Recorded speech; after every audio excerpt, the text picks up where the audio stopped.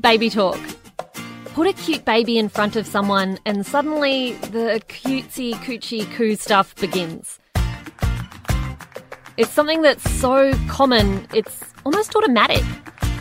But why do we do that when we see a baby? Welcome to Baby Lab, a babyology podcast produced in collaboration with Western Sydney University, where we are going to dig deep into the science behind how babies think. Coming up on this episode of Baby Lab, we're finding out how babies learn to talk and why sounding silly and talking like a baby might not be so silly after all. In just a moment.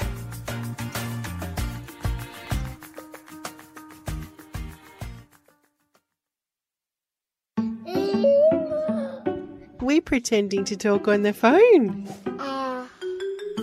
Baby talk. It's kind of cringeworthy when you listen back to it. Nice for cuddles. My name's Jamila Rizvi. I'm an author and a commentator, but most importantly, I'm a mum to 3-year-old Rafi. We're pretending to talk on the phone. I like to think that I'm not someone who does the baby talk thing. Maybe I do and just don't realise it. But when I notice other adults talking to my boy, who's 3 now, and they crouch down and they put on that funny little voice, I'm immediately taken back. Why do people do that? And he seems to think the same thing. He looks at them with the sort of disdain that only a toddler can muster. Who are you, lady? And do you think I'm dumb? It's definitely unconscious, I think, when you're using baby talk. But maybe, as a parent, I should be rethinking. Maybe there's something I'm missing. I think a lot of the time people would be like, I don't do that.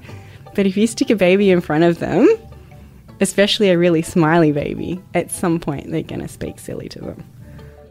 Dr. Krista Lamb-Casatari is an infant researcher at the Marks Institute at Western Sydney University. And at times people have said that that's probably not such a good thing.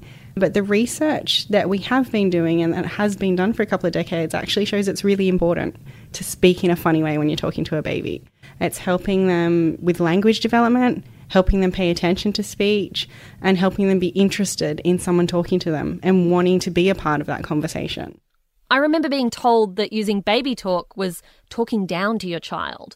And if you wanted them to learn to talk properly, you should just talk to them like you would to another adult. So it is undeniable that babies learn language from the speech that they hear around them. But this has not always been accepted in the field. That's Marina Kalashnikova. She's a researcher in infancy studies at Western Sydney University. We've always been interested in learning how children learn language. And I think that this fascination comes from the fact that only humans have language. And language is one of the most complex systems that a human being can acquire. And our little babies learn it in just a couple of years, and they're remarkable at doing it. Already by the time of their first birthday, they're saying their first words, which is very fascinating if we think about the fact that they cannot walk at that point. But the question that arises there is, what capacities babies bring to the task within them, and what are the environmental factors that allow them to learn language? But experts have very different opinions on how language actually develops. One of the most well-known linguists, Noam Chomsky, he proposed an argument that is known as the poverty of the stimulus.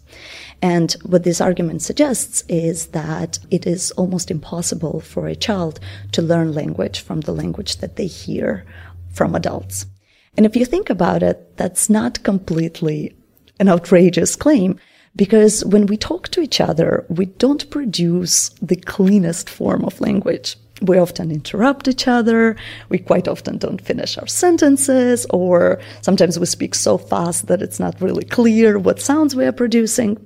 So that's what led these researchers to suggest that babies need some kind of internal structure that allows them to basically navigate through this messy input and still learn language successfully. Well, that makes sense, doesn't it? All this baby talk is just getting in the way, right? No, most experts wouldn't say that at all. Most experts would say that it's very beneficial. Professor Dennis Burnham from Western Sydney University has been fascinated with this question for decades. We know that when mothers talk to infants, they do a whole lot of things. Their pitch goes up and down, and there's more emotion in their voice. And the third thing that we focus on a lot is exaggeration of the vowel sounds. Should we build a tower? Are you ready? When parents talk to infants, they exaggerate that space between E, U and R. 7, 8. Very good. Baby talk is fascinating because it's something that we do instinctively and we do automatically. So for us as researchers, it's quite challenging to figure out what are the sources of baby talk, because we all do it when we see a baby. After being long dismissed by early linguists, this playful, cute way that we talk to our babies started getting a lot of attention from researchers around the world. Around the 80s and 90s, people started paying attention to baby talk. And the argument there was that, well, maybe the type of language that babies hear is not so messy, because we don't speak to babies in the same way that we speak to adults. So we actually slow down and we exaggerate some of the structures in our speech to help babies learn it better. Oh, no. And that's where really researchers started focusing on baby talk. What about drumming? Should we do some drumming? All languages of the world have an E, U and R sounds. And these are sort of like the limits of the vowels that we can make. All the other vowels are enclosed in that space between E, U and R. On the drum. We know that when parents and even older siblings, 3-year-olds, 5-year-olds talking to babies, they exaggerate that vowel space. They don't know they're doing it. So you'll say to the baby, look, there's the sheep. And the degree to which they exaggerate those vowels relate to infants' later vocabulary. Do you want to stand up? So if mothers exaggerate the vowels more, infants have better vocabulary at 18 months. This was in a way against what Chomsky was saying, because Chomsky said it doesn't matter what the input is, it doesn't matter what the parents say, the child's just going to learn that language anyway. No, it does matter. It does matter what the mother says. You know, the mother keeps one step ahead of the child in terms of complexity and those sorts of things, and the child learns from the mother. Mum, mum, mum, mum, mum. So if we exaggerate our vowels when talking to our babies, it can actually increase their little vocabularies. It's a block. It is fascinating to think that we're subconsciously doing all these things when we use that silly, cutesy-coo baby voice. Kiss, kiss, kiss. Hooray for fish. Maybe it's not so silly after all. You should use baby talk, and you shouldn't feel bad about using baby talk. It's one of the best tools that we have to engage our babies in interaction. Even before they're saying their first words, babies are little sponges and they're absorbing everything about the environment around them. And so if you immerse them with infant-directed speech by using the modulation in your voice, you're making words stand out for them. So mums who do use infant-directed speech and hyper-articulate their vowels or make the sounds clearer between vowels like E, U, and R have babies who are better at picking apart the pieces of the speech stream. Because to a baby who is just learning what a word is, it's a continuous stream of speech that they're hearing. And so if you can highlight pieces of that speech stream, then they can start pulling words out of the sentences that you're saying. There's also the way in which parents emphasise focus words in a sentence. Look at the doggy. Yeah, there's the doggy. So there'd be repetition, and say there's a repetition of a particular 2-syllable utterance. Doggy, doggy. Oh, that must be a separate unit. That must be something important. That must be some little unit in this stream of speech that I'm hearing. It's like if you're listening to a foreign language that you've never heard before. If you're on the train listening to Cantonese or Slovakian and somebody says, where's the words start and end, you wouldn't have a clue because you don't know what the words are. So the baby has to work this out. If you think about this, it's really, really difficult. So the infant uses all the possible cues that they can, and the parents help them to do this unconsciously by the way in which they use infant-directed speech or parentese. Infant-directed speech. Fell down. That's the technical term for the goo goo gaga stuff. 1, 2, 3. Something that totally blew me away in the research we found on this was that babies can hear some form of language for 3 whole months before they're even born. The first study was actually done with the theme tune from Neighbours. There was a group of mothers who watched Neighbours religiously and a group of mothers who did not. And then when the babies were born, they played the Neighbours tune. And the babies whose mothers watched Neighbours preferred the Neighbours tune to the other tune. So that not only do they hear the stuff, but they actually remember what they've heard in the womb.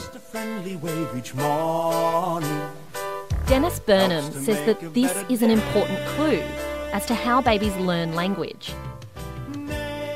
When they were born, what became apparent was that they remembered their mother's voice and their native language was familiar to them. But it was the prosody or the intonation or the ups and downs of the mother's voice, not just the voice quality. Okay, so it was more the rhythm of the mother's voice, because if you play the mother's voice backwards, or if you get the mothers to read something out of a book backwards, babies don't prefer their voice, which then suggests that what they hear in the womb is the low frequency information, the ups and downs. Like I say, you're listening to somebody in a room next door. And you can't hear the words, but you can hear the... So babies would prefer the timing in their own language. So again, that would be the rhythm of the language that they'd learnt. In English, most words have a strong, weak stress pattern, like doctor, table, right? About 20% of words have a weak, strong stress, like about or against. So that's one cue that they can use, like the stress pattern. I mean, babies don't get born and say, okay, now, language, I've got to get this language thing down, right? They don't do that. I mean, they don't know what language is. They just know what's familiar to them, what's novel to them, what scares them, what doesn't scare them. When I was pregnant, I always felt that it was kind of weird to talk to my son when he was still in the womb. But my husband loved doing it. He used to play all sorts of music and chat to Ruffy for months and months and months before he was born. It's kind of nice to think that my husband was laying down a sort of acoustic blueprint for my little boy to follow after Ruffy was born. In the womb, Ruffy was becoming familiar with his parents' speech patterns. You're listening to Baby Lab. I'm your host, Jamila Rizvi. Coming up, we're going to go and visit the actual baby lab, where all of this fascinating research comes from. We'll be back after this short break.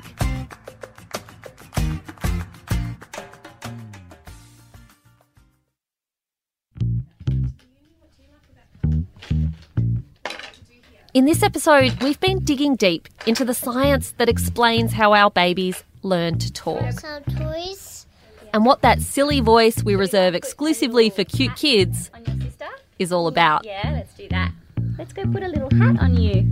At the Marx Institute at Western Sydney University, there is a real-life baby lab. This is where the magic happens and we get to understand how babies think. Well, that's what we're trying to do anyway. It's not invasive, there's no needles or scary medical equipment anywhere in sight. It actually looks more like a childcare centre or a preschool. There are screens for kids to watch pictures, and there are eye-tracking cameras hidden to monitor the baby's attention and where they're focusing. There's an observation room so that researchers can record and observe interactions babies have with their parents, with other babies, and with the researchers themselves. Mama, have you got a Almost 2 decades of research has been conducted here now, and it's all about understanding how infants learn to communicate. Volunteer families come in and researchers have the chance to run lots of fun, clever experiments with them. So we've just given this mother a toy sheep, a baby shoe, and a toy shark. We know that when we talk to babies, we tend to exaggerate the way that we speak. So we emphasise the difference between E, oo, and ah in the words sheep, shoe, and shark. when we're playing with a baby. The shark loves you, Ainsley. So by measuring how parents are saying the words sheep, shoe and shark, we can see if they're speaking more clearly and how this relates to their vocabulary development as they grow older. Where do shoes go? The shoe goes on your foot and we walk with it. I'm Roxanne and this is my daughter Ainsley, who's 1. I found it very interesting and exciting to learn about how babies learn, what they pick up, what they don't. Even little things, even the way how high your voice is, how low it is, the way you ask a question, how your voice naturally goes up. All these cues from their parents, I didn't realise how important it was until I came here. Dropped it. Uh-oh, that's okay.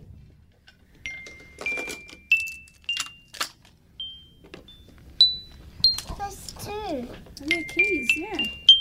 So it's one thing that sort of, I guess, just came naturally to me as a parent when I had Liam, speaking to him. I guess you'd call it baby talk, using baby talk, speaking to him. You know, some people, I guess, laugh or think it's amusing that you might speak to your child in such a way. But, yeah, to hear that it's actually really valuable for them to learn language that way encouraged me to continue and to really emphasise that, and also to speak to my husband about that too. So, yeah, I guess it's changed the way that he speaks to our children as well. And it's often come up in mothers' groups conversations, especially recently, now that in Audrey's mothers' group, they're all sort of getting to that age where they're babbling a lot, and comments from other mums saying, I don't know what I'm meant to say to them, to the baby, or how I'm meant to speak to them. Am I talking enough? And I can at least pass on that, yes, don't be afraid to speak to them as if they are a baby. And that's probably why we're so interested and so passionate about bringing, my husband has brought the kids as well, we're both so interested and passionate about bringing the kids here to help participate in these studies, as it benefits so many people, not just the researchers, but also, like we're talking about, psychologists, speech pathologists, teachers, other health professionals, but parents as well. Recording play sessions between parents and their babies, then doing detailed acoustic analysis. Researchers at the Baby Lab can see how all the different features of baby talk come together.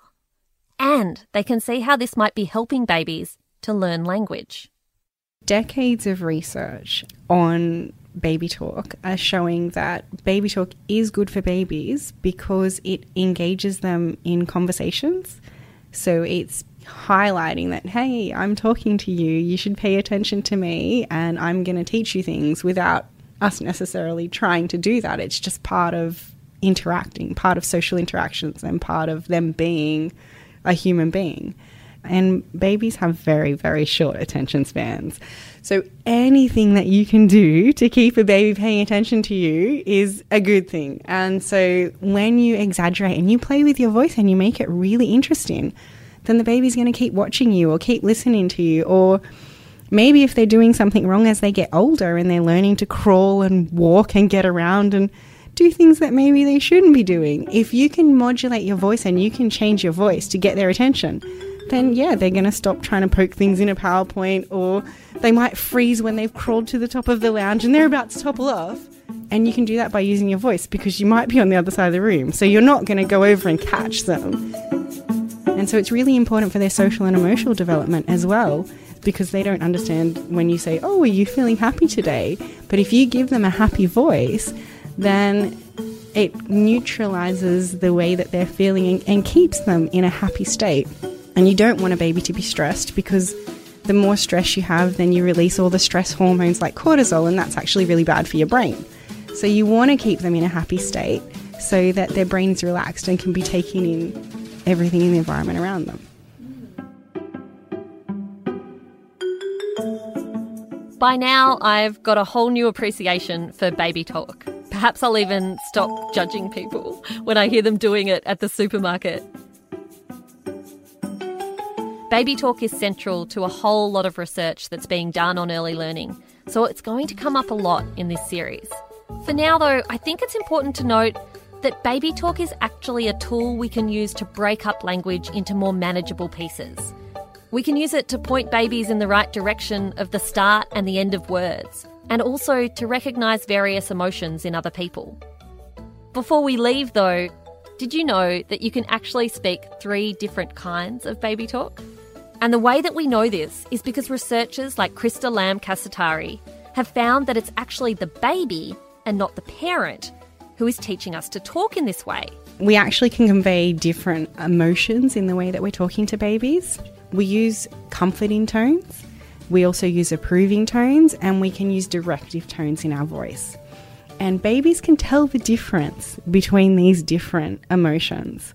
The sort of speech that babies prefer at 3 months, 6 months and 9 months are exactly the sort of speech that mothers produce at 3 months, 6 months and 9 months. The parent's speech to the infant is not just the parent consciously or unconsciously trying to teach the infant about language or teach them about social interaction. The infant is an active partner in this. The infant actually asks for what they need. So around 3 months, when babies are quite young and need a lot of comfort and have a lot of sleep, and you're constantly sort of shushing them and getting them back to sleep so their little brains can keep developing, mums use a predominantly comforting tone of voice. As babies get a little bit older and a little bit more mobile and start smiling back and learn to babble and learn to sit up and all of those sorts of things, mums use more of an approving voice when they're talking to their babies. By around 9 months of age, mums tend to use a more directive tone of voice. And this is when babies are learning to crawl and get up to a bit of mischief. And so that tells us that there is a really important and dynamic interplay between a caregiver and a baby. Yeah, babies can communicate to us, not actually talking, but providing cues and gestures and things like that asks for certain levels of speech and complexity of the language. But we don't know exactly how it all happens. Mums and babies give each other feedback about whether they're doing the right thing, and when mums give them special messages in the tone of their voice, babies will smile and look longer and listen longer and pay attention longer because they like to receive those kinds of messages at different ages. You need the baby to be responding to what you're doing to encourage you to do more of it. And responsive parents will really pay attention to what signals their babies are giving them. That's right. Baby talk was probably their idea. Babies don't respond to adults talking to other adults. Okay, so it's not just the number of words that they hear, it's the number of words they hear addressed to them, and the words that are addressed to them are usually exactly the sort of sounds and the sort of complexity that they want to hear at that level of their development. This really supports this idea that right from birth there's this tiny little microcosm happening where they're really understanding each other, but neither of them know that they are. Thanks for listening to Baby Lab, a babyology podcast series produced in collaboration with Western Sydney University. If you've got any comments or baby science questions of your own, then please get in touch. We're at podcast@babyology.com.au. Coming up in the next episode of Baby Lab, we're talking about the magic of the first word, where it comes from and how it could help us understand the very origins of human language. And if you enjoyed this episode and think other curious parents might be interested, definitely let them know about it. I'm Jamila Rizvi, and I'll chat to you soon. Baby Lab is hosted by me, Jamila Rizvi. The series is produced and edited by Caitlin Gibson, and Tim Ritchie is head of podcast. The Baby Lab team would love to hear from you. In the final episode of this podcast series, we'll be answering your questions. Have you ever stared at your baby late at night and wondered what on earth is going on inside that tiny head of theirs? Do you have a burning science question about your baby or babies in general? Email babylab@babyology.com.au and stay subscribed for the final episode 8, where your questions will be answered by an expert.